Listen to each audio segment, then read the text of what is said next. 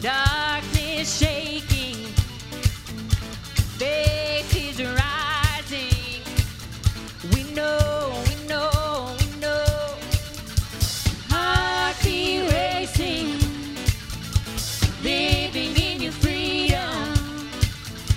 Joy overflowing. We know, we know, we know.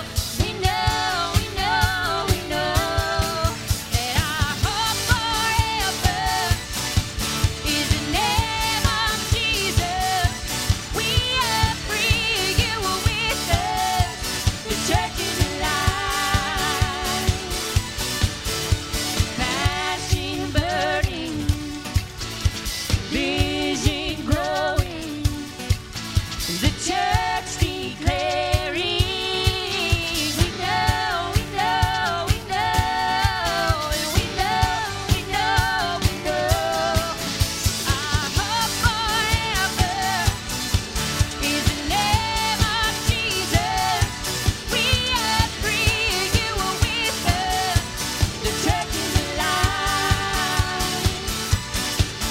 And our hope forever is the name of Jesus. We are free, you are with us. The church is alive. Hey, oh, it is for freedom that Christ set us free. Yeah. Where the Spirit of the Lord is, there is freedom.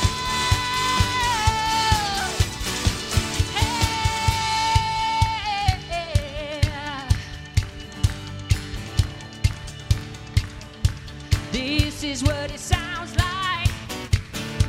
This is what it looks like.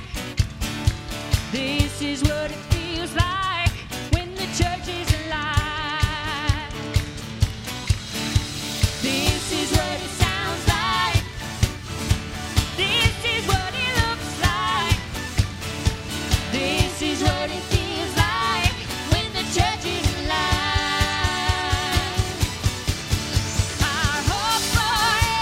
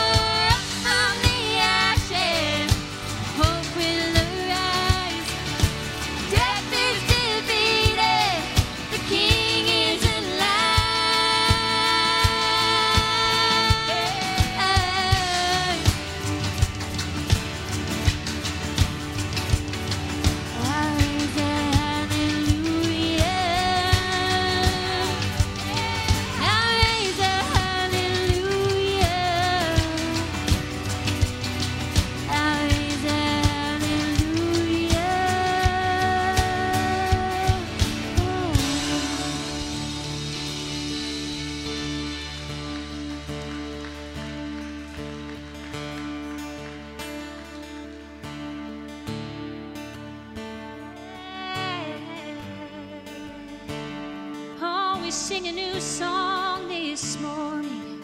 Oh, a song of hope, a song of redemption. Yeah.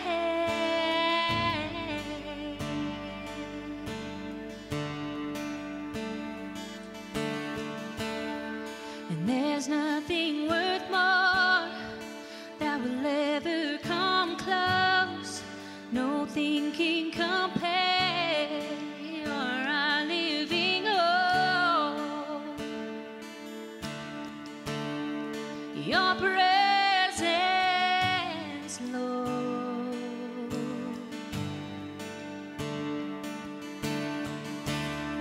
And I've tasted and seen of the sweetest of loves, where my heart becomes free and my shame is undone.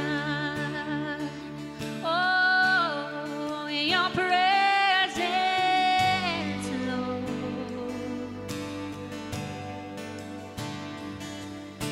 In Holy Spirit, you are welcome here. Come flood this place and fill the atmosphere. Your glory, God, is what our hearts long for.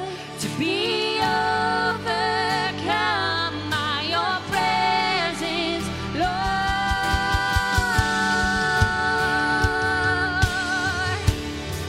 Your presence, Lord.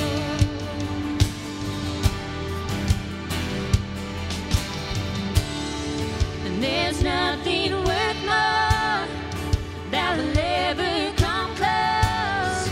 Nothing can compare. You're our living hope. Oh, in your presence, Lord. Nothing compares to your presence. Yeah. I've tasted and seen of the sweetest of loves, where my heart becomes free and my shame is undone.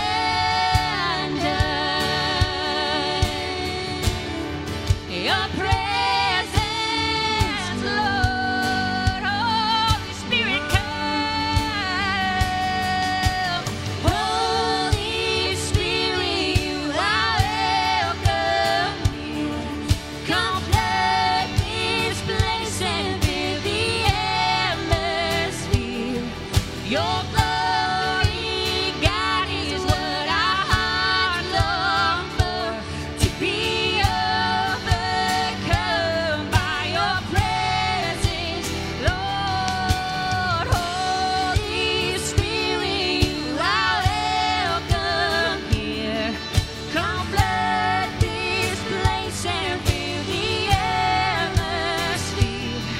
Your glory, God, is what our hearts long for. To be overcome by your presence, Lord. Oh, we want to be completely undone in your presence. Oh, completely undone by your love. Holy Spirit, you are welcome in this place. Hey, move how you want to move. Do what you want to do.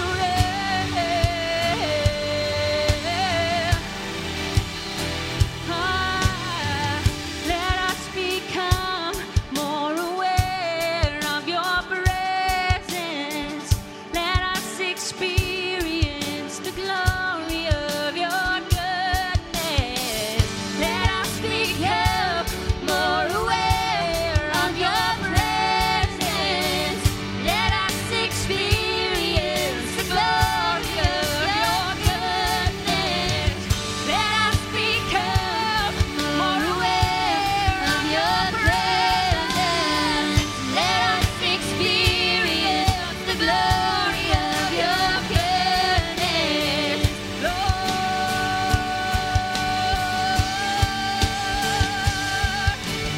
Holy Spirit, you are welcome. Come on, sing it out. Come flood this place and fill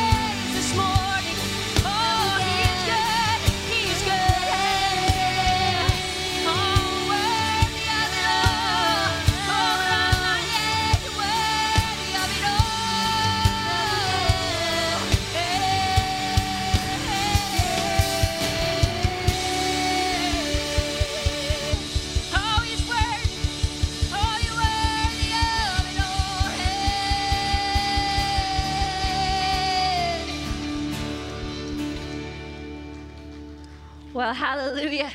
It is good to be with you this morning. If you're joining us online or in the parking lot, it is great to be with you guys as well. Why don't you turn, wave at somebody, give them a big smile, and you guys can have a seat.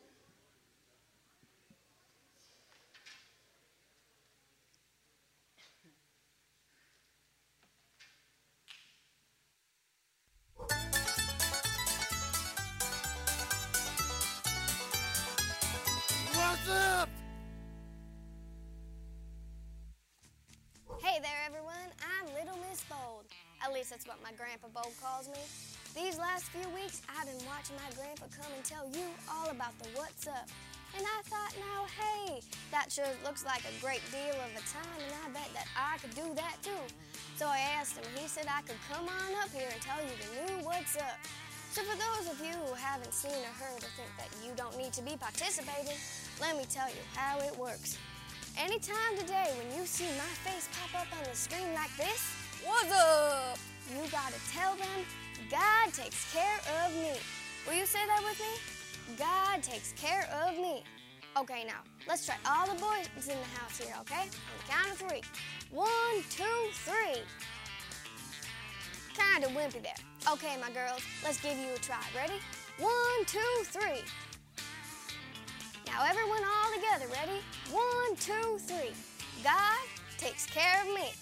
And remember, anytime today when you see my face pop on the screen here just like this, what's up? Or anytime when someone asks you what's up, you tell them that God takes care of me. I'm Little Miss Bold here, and with Jesus in my heart, I can be very bold. Glory to God. She is definitely a chip off Grandpa's block, huh? For sure. Hallelujah. Well, I'm Pastor John, one of the associates here at Joy, and I just have a few announcements for you before we get into the Word today. First of all, we are, concerning giving, we're not going to collect the offering, but there are ways you can give. It's up on the screen here. You can give online. As you leave today, if you brought your offering, you can just give in the baskets as you go. You can always drop it off here during the week. You can mail it in, that sort of thing. We thank you for your faithfulness. I am going to pray over your giving. I just believe in doing that, and if I don't do that, that's fine. You can always do that. I pray that you do that, and just as you give that to the Lord, you just say, Lord, it's yours. You had it in my hands, but Father, it was always yours, and I'm just honoring you with it today. So let's do that. Father, we just thank you that you put seed into the hands of the sower. And Lord, I thank you that in a world that's trying to maybe shrink back or pull back, Father, I thank you that you are the light and you are the love. And Father, we're going to be givers. We're going to be doers. And Father, your kingdom is coming on this earth as it is in heaven. And Father, we declare as we give today, Father, we do so because we are a chip off your block. Father, we are just like you here in this earth. And we're going to do more things, and we're going to see more goodness in our life and in our communities, in our cities. In Jesus' name we pray. Amen. Amen. Connections team, if you would, if you have young children with you today, we just want you to know that there are care rooms and mom's rooms available that have audio and video. So if you need to jump in there for a second and take care of the young'uns, that's fine. Please do that. Our connections team can help you in doing that. By the way, I forgot to do something. I want this church, there are hundreds of people literally watching us right now online. Would you give them a joy shout out saying thanks for being with us? Hallelujah. We are glad that you are with us, joining us online, but we are also glad that you are here. We want to let you know one thing. Our fall small groups are going to be taking root here soon, and what that means is we need leaders who step up and say, I'll lead a Bible study. I can lead a small group. It's really not complicated. There's not a ton of things you got to go through. Paula Fleming is our coordinator. She can help you do that, but here's the key. It's time to get your developmental plans in. So if you've led a small group in the past, I would ask you to consider praying about doing one in the fall. We need more and more and more circles in this time.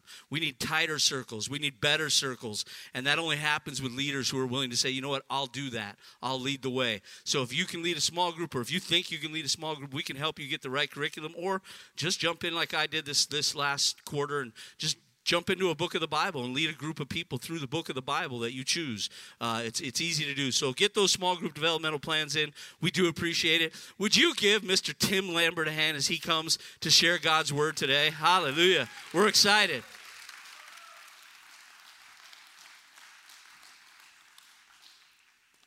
Notes, I don't leave home without them. That's a fact. Man, it's good to see everybody today. It's what a blessing that you're here with us. And we've been in this great series called Not Normal. But before we do, I want you to look at somebody around you. I want you to do this. Do this right here. One more time. Yeah, you can do it at me if you don't want to do anybody else. I don't know what it's no big deal. You're not reaching them and hugging them or shaking. You just, did I do it right, Sandra? All right. The reason I did that, because according to Sandra, she interprets over here, she said that means happy Sunday. And I was thinking, gee whiz, you know, what do we have? We had Happy Get Back Together Day when we started off. Then we had Happy Father's Day, Happy 4th of July. Why not have a Happy Sunday? That's something that we can have and do as well. And that's what we want to do today. We're going to get into some things. And again, thank you for being here. Father, we thank you so much for the opportunity to gather together in your name. And Lord, we're believing today that as hearts are open, that word will go in. Lord, the things that we're going to share, the illustration stories, whatever it might be, we're believing you to speak to the hearts of the people today, and they will leave here with something that they carry home with them. It's not only for themselves, but for the world. And we thank you for that in Jesus' name. Amen. Amen. Pastor Brian has been using this kind of for the foundational verse in 1 Corinthians chapter 3 and verse 3. And so I decided to use it out of the Voice translation today. And look at what it says. And here's why. You are still living in the flesh, not in the spirit. How do I know? Are you fighting with one another? Are you comparing yourselves to others and becoming consumed with jealousy? Then it sounds like you're living in the flesh. No different from the rest of who live by the standards of this rebellious and broken world. Folks, we should be different, shouldn't we? We should be different. Just kind of whisper that out. We should be different. There you go. We should be different. It should be a very different life that we're living. Why? Because Christianity is not normal. Pastor Brian brought that out the first week. He said, when I praise, God makes a way. Second week, he said, it's not normal to be born twice. I have the life of God in me. That was what we learned that week. The third week was it's not normal to die twice. I'm a new creation in Christ. And then the last week was it's not normal to forget who you are, because I can think like God thinks. And we're going to get to mine not normal in a little bit here. We'll get to it. You see, he said, too, that normal can't be defined by our standards, but it has to be defined by God's standards in his terms. And then he also said the principles of the Bible are not normal it's not normal to a rebellious and broken world. And they're not. They don't understand the way we do things because they're not looking at what we're looking at. They're not living with that heart of love that's on the inside of us and that heart of direction that we get through the Holy Spirit of God. He works with us. So, as we take off today, God's word reveals promise and provision. And so we're going to say, God takes care of me, right? What's up? God takes care of me. Good deal. He does. Now listen to this. 1 Corinthians chapter 10, verse 11 from J.B. Phillips' translation says this. He said, now these things which happened to our ancestors are illustrations of the way in which God works. And they were written down to be a warning to us who are the heirs of the ages which have gone before us. In other words, we look sometimes and we think, well, why do we see all this old history? Why do we look at things like that? We've got to go into it. We've got to look. The Old Testament is just as important to us as the New Testament is because we're seeing things in there that God wants us to see too. And I understand we've got the New Covenant, the better covenant, but at the same time, the Old Testament is very important too, and that's why I love the stories in there. Now, many people regard 1 Corinthians as probably the most personable of the New Testament books. They do that because in that, the Apostle Paul is teaching us some of the ways and things that God wants us to live in these New Testament days of which we're still a part. And he started off with his churches. When he would go out and establish a church, he didn't just meet them up right away. He'd start off with simple truths and basic things that everybody should live by. Well, what's happening to the Corinthian people, a lot of them are straying from that. But you got to understand, they were living in a time, too, where tons of idols were there. There were a lot of distractions pulling them away, almost like probably about as many as we have today. Maybe more. We may have more than they had in that time. But he was trying to get them to understand, you've got to live by the faith that God gives you in the world that you're living in and trust God to bring things about in your life that he wants you to have and to do, to lay hold of, and to bless not just your life, but the lives of others. That's one thing he really wanted them to understand. It's not just about you, it's about everybody. And that's the way that God wants us to work. R.A. Torrey, he was a pastor and evangelist. He said this. He said, if we're to have the real faith, we must study the word and discover what is promised. Then we must simply believe the promises of God. Trying to believe something that you want to believe is not faith. Believing what God says in his word is faith. People like to make up their own versions of God's word sometimes in these days we're living in. They want to justify what they're doing. And, I came up through the 60s, if it feels good, do it. that kind of a thing. Well, they tried to carry that over through the years and bring that into the Word of God. Well, if it feels good, do it. I mean, we can't live that way.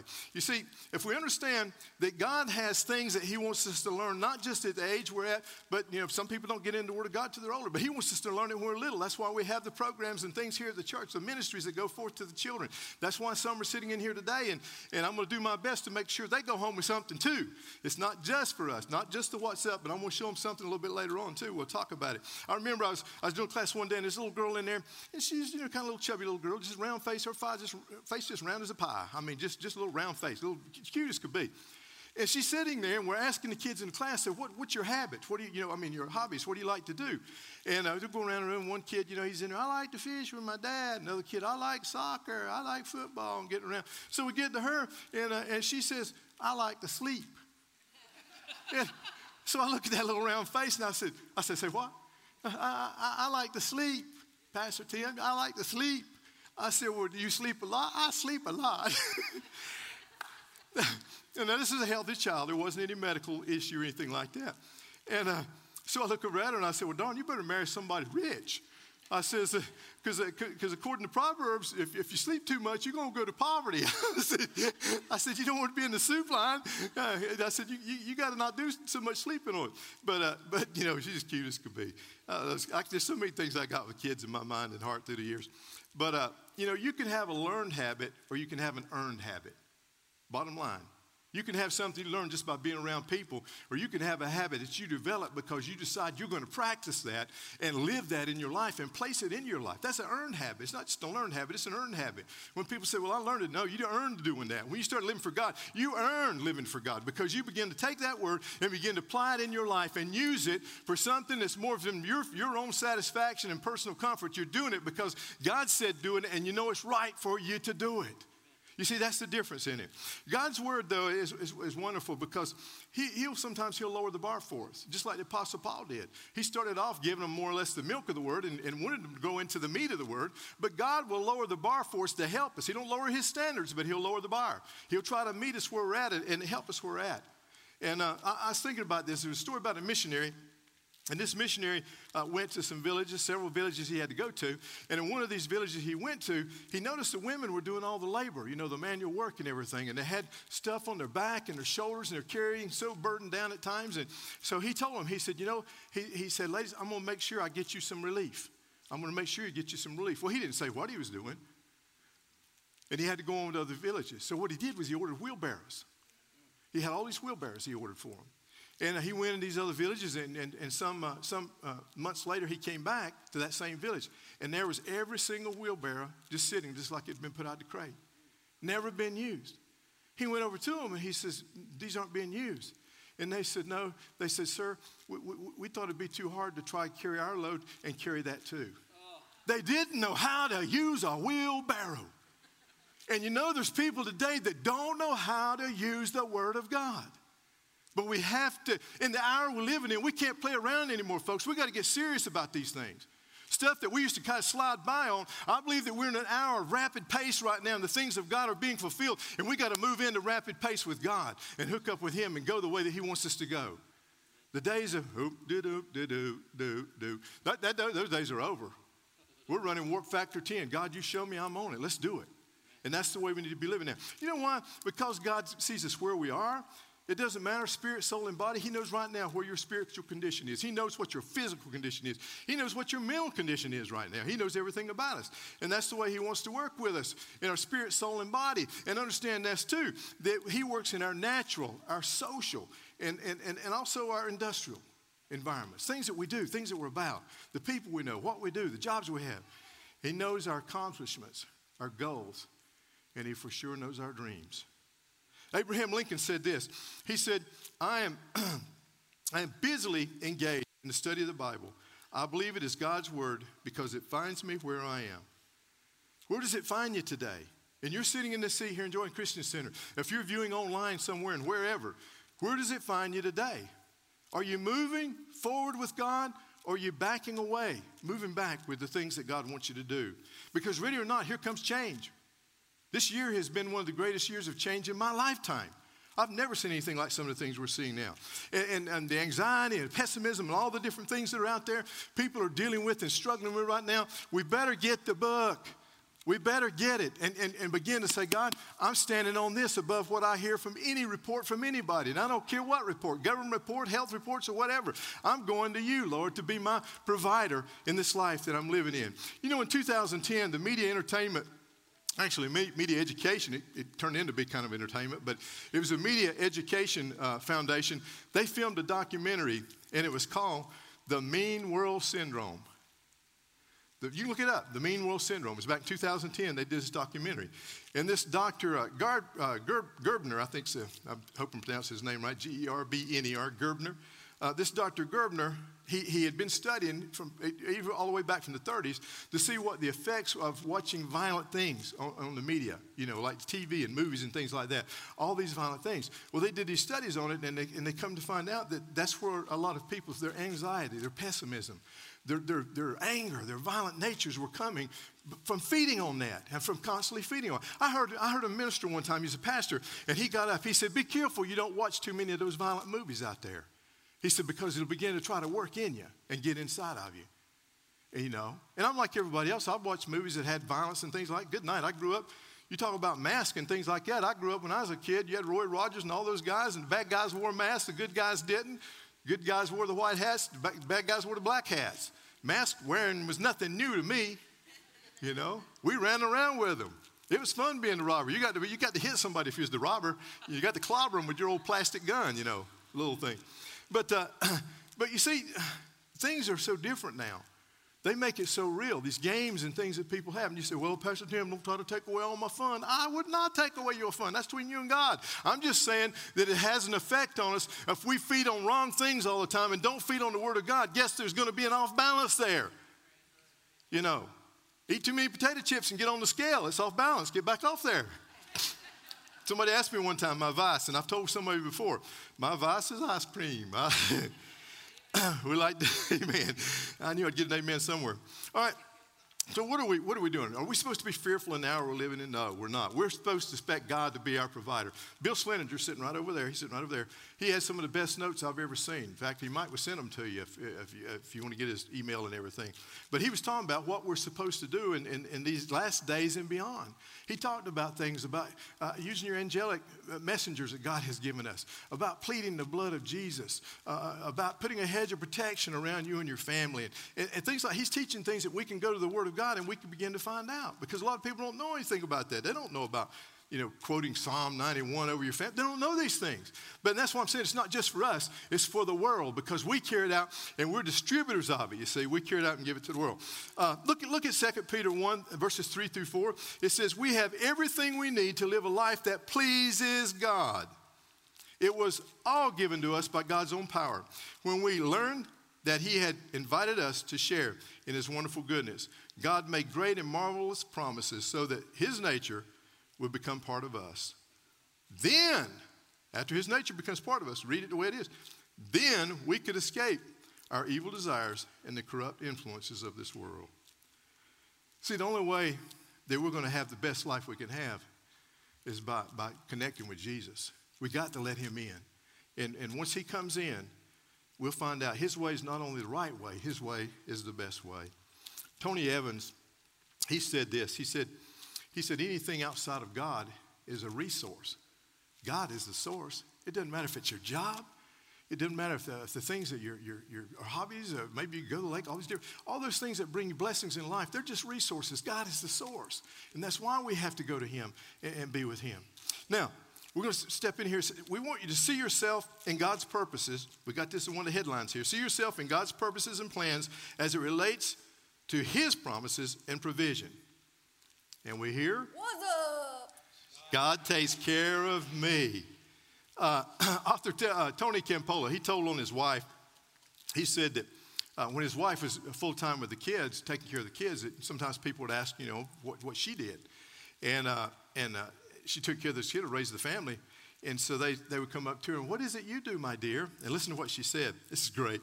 She says, I am socializing two Homo sapiens into the dominant values of the Judeo-Christian tradition in order that they might be instruments for the transformation of the social order into the kind of eschatological utopia that God willed from the beginning of creation. And then she looked at them and, what do you do?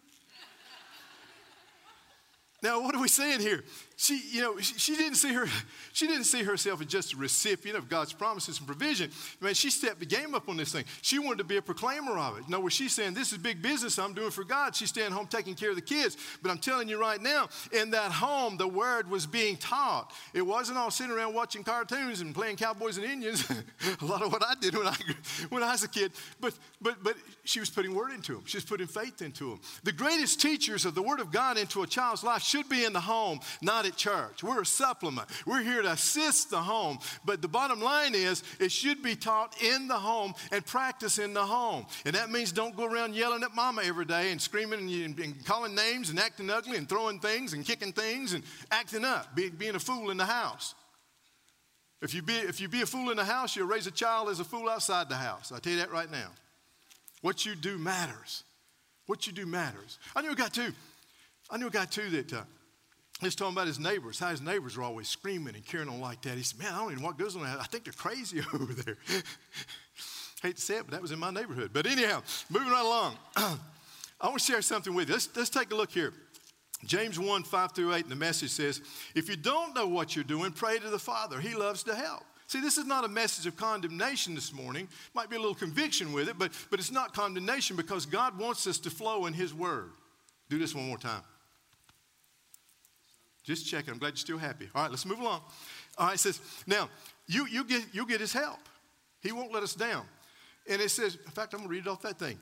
You'll get His help and won't be condescended to when you ask for it. Ask boldly, believingly, without a second thought. People who worry their prayers are like wind-whipped waves. Don't think you're going to get anything from the Master, that way adrift at sea, keeping all your options open. You see, He wants us to go to Him and not worry that prayer once we go to Him with it. That's where the trust factor comes in.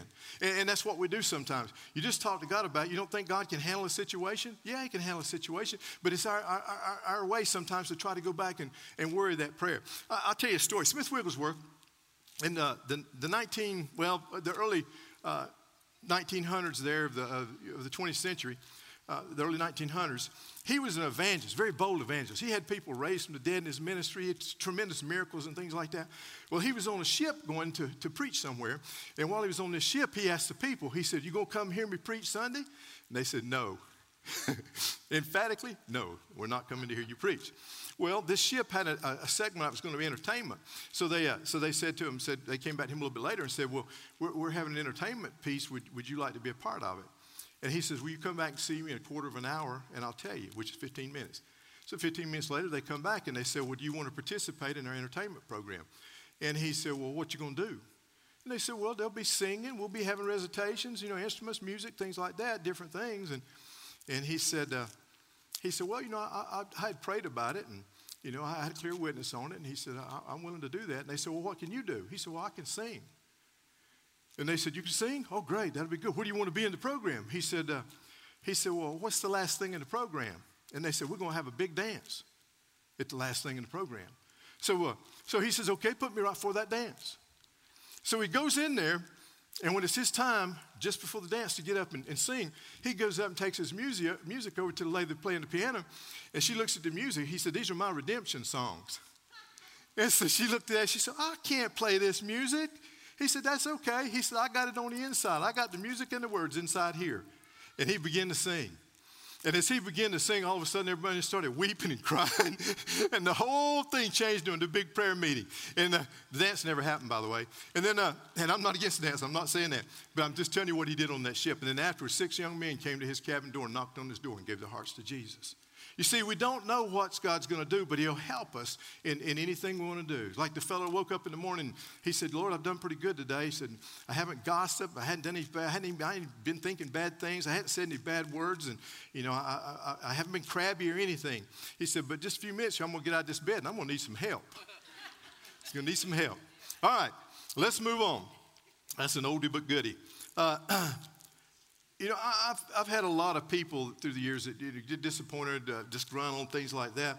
But I always tell them, the Word of God, His Word will help you. And he'll give us the written word, the logos, the written word, but he'll also speak a word to us sometimes and just speak it down into our heart. And if we'll listen, he'll bring out things that we need to hear, and he'll help us with it. And sometimes he'll ask you to forgive and maybe you don't want to, or he'll maybe ask you to do a good deed when you don't necessarily feel like doing it. But if you'll do what it says and you'll earnestly seek him, you find out that you'll be blessed. God will make a change for you. Now, we come to what's sitting here. I want to talk to you a little bit. I brought this bird feeder because normally we think of feeding birds, don't we? Think about this. It's not normal to be fed by birds, right? It's not normal for them to feed us. What's up? God takes care of me. All right? The reason I've got that bird feeder there is because we're going to talk about a story here in just a bit here in the Bible. And it's important because in the New Testament, it's sending us back to the Old Testament. Look at and the reason I'm saying this is because it's not normal, because sometimes we get unexpected outcomes. It's not the way we think it's going to be. Look at James 5:17. It says, Elijah was a man with a nature like ours. What was he talking about, nature like? He's talking about he had the same passions. He was immoral. He had moral things. He knew right from wrong. But he also had the ability to back away or back up when he didn't want to do something. His nature was like ours. And we're living in a time now where we can't back down. We can't back away. We got to stand up, not stand down. We got to go forward, and we got to take hold of things that need to be taken hold of for the body of Christ and for the world. We're the hope of the world. Really, if you think about it, with Jesus working with us, we're the hope of the world. All right? Now, look at what it says here in James 5:17. Elijah was a man with a nature like ours, and he prayed earnestly that it would not rain, and it did not rain on the land for 3 years and 6 months. Now, why did he do that? Because the people of God had got involved with this guy. He was a very mean king, a very ruthless king. And the Bible talks about him being like one of the worst kings ever of all the kings in the Bible. He had an arranged marriage with a woman named Jezebel, and she was evil. She worshiped all these false gods, and really he'd taken the people into false worship too. The god of the day was this god, Baal. We call him Baal in America. Most of the time we say Baal. Hebrew's Baal. But this God was a ruthless God, a terrible God. I mean, they would go and they would do unspeakable acts to worship this God, and then they'd sacrifice children. They would sacrifice children. I don't want to be too graphic with what would happen, but let me tell you this. Some of the sacrifices, after they were done with those children, they got planted in gardens, believing it would help make their garden grow. That's the kind of God they were serving and bowing to and kneeling to and worshiping, this God Baal. And so Elijah was sent by God to talk to this king, King Ahab, and tell him that it's not going to rain here. Things are going to dry up. There's going to be drought coming to you. Well, I'm sure when that king heard that, he thought, big whoop. This guy, squirrely looking guy, kind of like John the Baptist, with the skins and everything, going in to tell him it's not going to rain. He was called Elijah the Tishbite from Gilead. And some people refer to that. They said it was Elijah the stranger from among the strangers in Gilead. In other words, this king wasn't used to seeing this prophet Elijah. He didn't know when he came to him other than what Elijah was telling him. But when you see things like that, this back in the Roman time, they built this big old archway that stood in front of the temple, where the temple would be, to worship Baal. And for everybody that wanted to worship Baal, they had to walk through this archway. Well, that thing back when ISIS was destroying artifacts and things and all this artworks and things, one of the things they did was they struck that temple or not temple, but the archway, and broke much of it down. Well, after that happened, a group of people got together and they decided they would make a replica of this archway of where people worship Satan and where they did all these sacrifices, worship evil gods. See, Baal was supposed to be like one of the chief gods. He was supposed to be bigger than the other gods, and he could tell those gods what to do and give them orders. He was the supreme god as far as they were concerned. So they built this replica. Now, this is going to make you think for a minute. That replica, they were going to bring that replica that had been built. These people, this organization built this thing. They were going to bring it to New York City, and they said, we're bringing the archway of Baal to New York City. Well, the evangelists and people got all fried up about the thing. No, you're not. You're not bringing that thing here. That's a heathen thing. You're not bringing it to New York City. So then what they did was they took it over to London, and they got thinking about this thing. They said, we need to change the name. So they began to change the name of this thing to the altar of Palmyra. making it like a cultural, historical piece that they could carry around the world. That thing's been to different countries. It's been to Italy. It's been to Geneva, Switzerland. It's been to all these different places they take it. And every time they carry this altar, they carry this replica, which is like a doorway. It's some significant thing, like they had it at the G7 summit. They're doing this thing, carrying this thing that used to be the gateway to worship Satan. They're taking it and making it some big deal that they carry around on places of prominence and where world things are happening. They had it in Washington, D.C. when Kavanaugh was going through all his mess. And you say, well, something like that don't matter. Yes, it does matter. Because there's people that dance around, celebrate, and make a big deal out of it. They know what it means. Many of the people don't know what it means. But there's stuff like that that's going on in our day, and people get caught up in these things, and they begin to think, well, this is a good thing. Let's have it. Let's make it work for us and things like that. They don't even realize that thing had significance where people went to worship Satan. So there's some things to be torn down, but it's not necessarily statues of our historical leaders. It's other things. Now, I know I'm meddling, but, that's my nature. I meddle sometimes, but I do it in the name of Jesus, so love me. Hey, let's do this. All right, now we're good. We're back on track. Getting off a little bit. So anyhow, God tells him to go in and talk to the king and give him that information. And then he tells Elijah this. He says, okay, Elijah, hit the bricks. Get the heck out of Dodge. Go hide. Now, why did he do that? I don't know. Maybe the king's going to call his council together and decide we're going to have ourselves a hanging today. I don't know. We're going to add one more guy with a head chop. I don't know what they were going to do. He probably would have. But so he goes into hiding, and God tells him, he says, now you go to this brook and drink water from this brook, Cherith. He said, I'm going to send you there, and you're going to go in hiding in this wilderness. You go there and you drink. And he said, then I'm going to have the ravens come feed you. Ravens? Big old bird, nasty birds, fierce birds, mean birds. You heard of Grubhub? They're Grubby Hub. They're going to send Grubby Hub to feed you. And so he does. He goes to the brook, and he begins to drink, and sure enough, the ravens got him. Now, I was thinking about this. I thought, now, that'd just be like the Lord in a deal like that, to send those ravens, the way the buildings were constructed, birds could fly in and out, the way the temples and things were. It'd be just like him to tell those ravens, now, Raven, because you read in the Bible, it says he got bread and meat. He got bread and meat. Elijah was a meat and bread man. He didn't send hummingbirds. He was not on some liquid diet or something. He's going to feed him good while he's gone. And so I got to thinking about that. I bet you those ravens got that food. I was thinking, where do those ravens get that food? God is not a God that would go steal from somebody good, take something from somebody like that. I got to thinking about that deal. I bet you he sent those ravens to the king's table. I bet King Ahab sitting there. Hey, where's my filet mignon? Hey, you go kill that servant. He must have ate my steak. It might have cost a few people their lives, but no, I don't believe that. But I do believe he might have went to the king's table and got his food and bread. He might have very well done that and had those ravens to carry him over there. And he continued to feed him like that until it was time for him to leave. Do you know what it says? It says, later on, it says, and it happened after a while that the brook dried up because there had been no rain in the land. You see, we as the people of God will experience some of the same things the world is, just like they do. It says it rains on the just and the unjust. But where provision was needed, provision was provided. He was there until the brook dried up, and then God had another plan. He's going to take care of him on this deal. I like what Psalm 119 says. Sometimes when things aren't going my way, and they don't always go my way, ask Teresa, she'll tell you. And it happened after a while that the brook dried up, and we see that he told him. But Psalm 119 says this. It says, you're my place of quiet retreat. And this was on the screen. You're my place of quiet retreat, and your wraparound presence becomes my shield as I wrap myself in your word. Wrapping myself in the word. See, he had the word of God that he was going to be provided for. Now, it was not like we have it. He didn't have the book, like this, but he had God's word that he'd spoken to him and told him to go there. And he knew when that thing dried up, there was going to be something else for him. And this comes really good, too. We're moving through a couple things here as we finish up.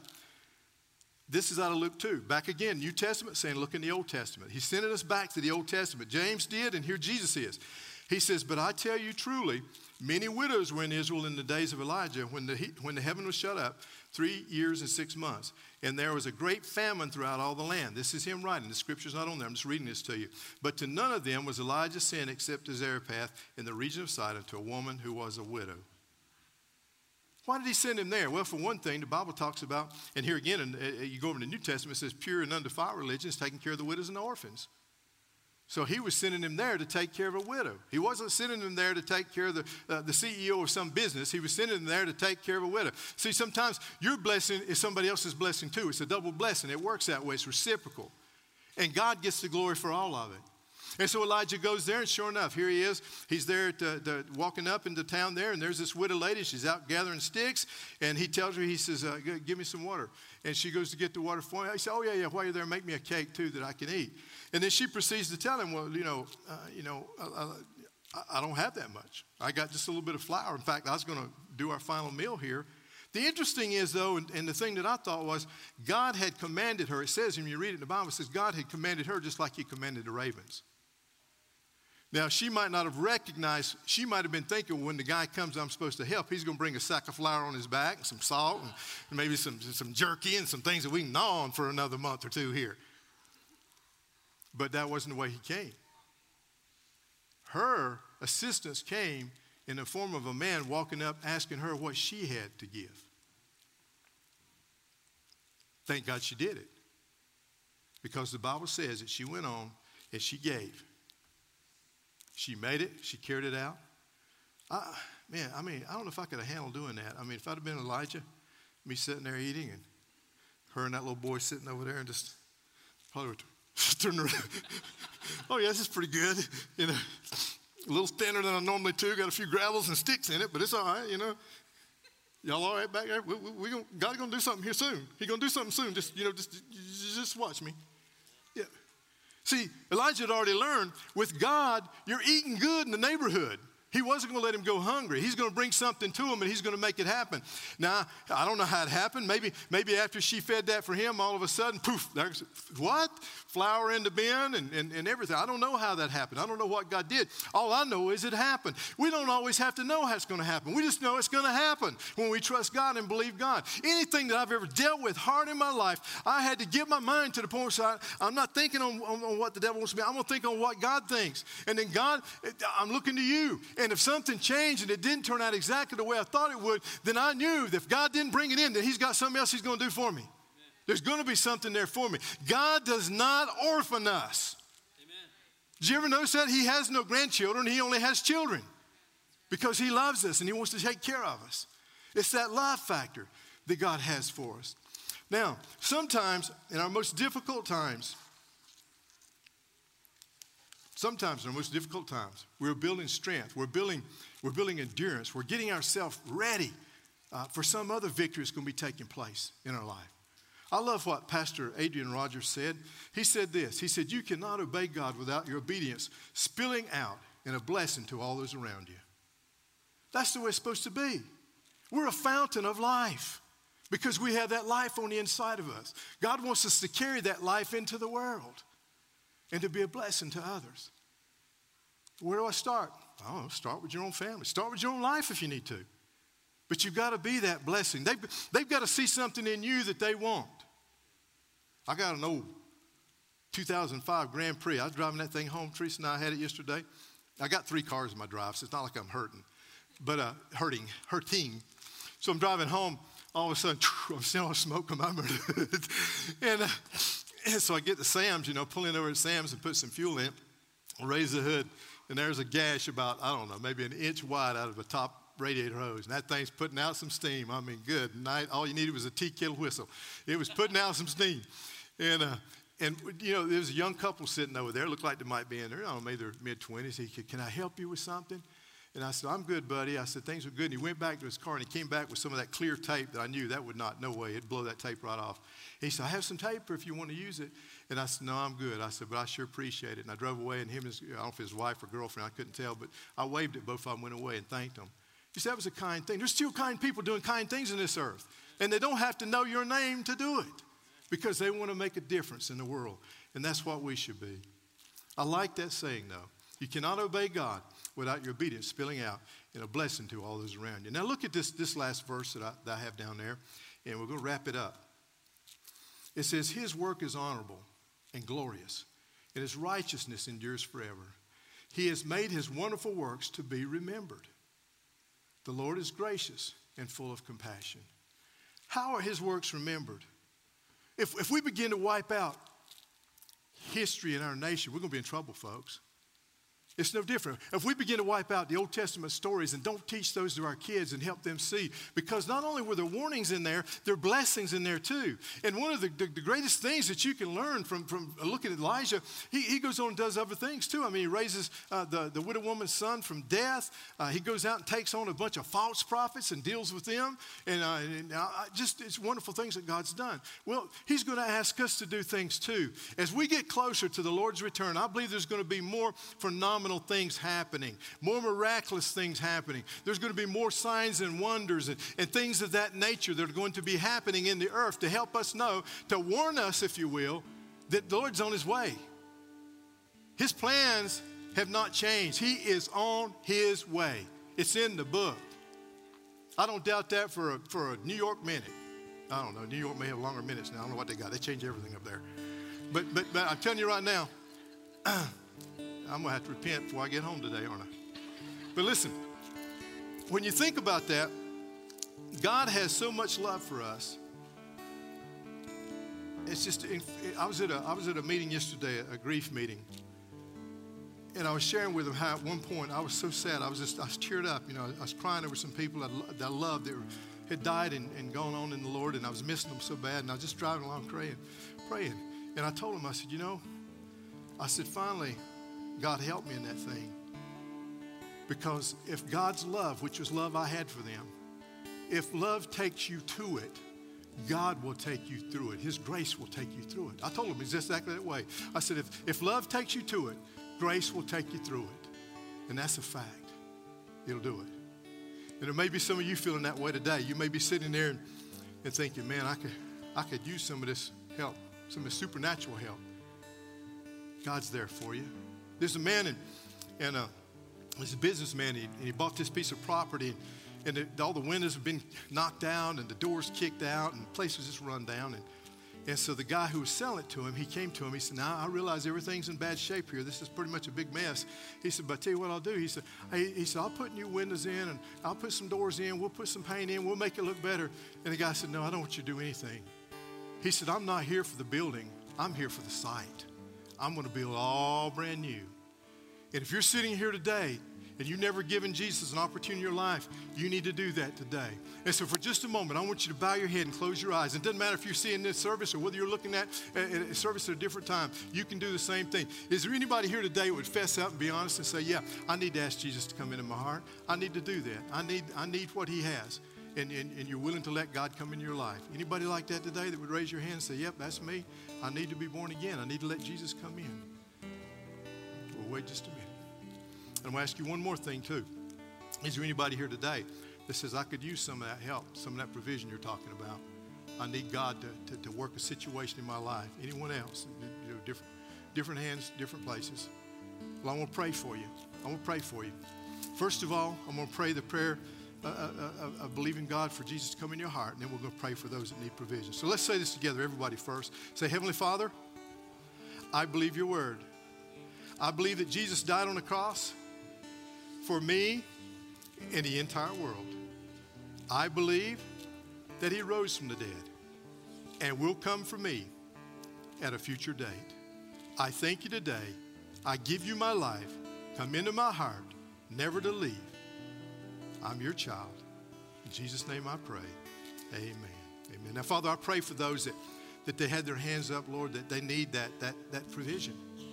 We've just talked about in the word, Lord. You honor your word. I know that. You've done it so much in my life that, Lord, your word never fails. Your love never fails. And so, Father, I'm asking you, without even knowing these situations, that these people that raise their hand and need that supernatural help, Lord, you are the God who takes care of me. You are the God who takes care of everyone who call upon you. in the name of Jesus. So, Lord, I'm asking you to bring about those miraculous things, wonderful things. Bring about those things, Father God, where they can go and have a testimony, that they can go and praise of what you've done, Lord, and help somebody else in their life. And we give you praise for it today. In Jesus' mighty name, amen.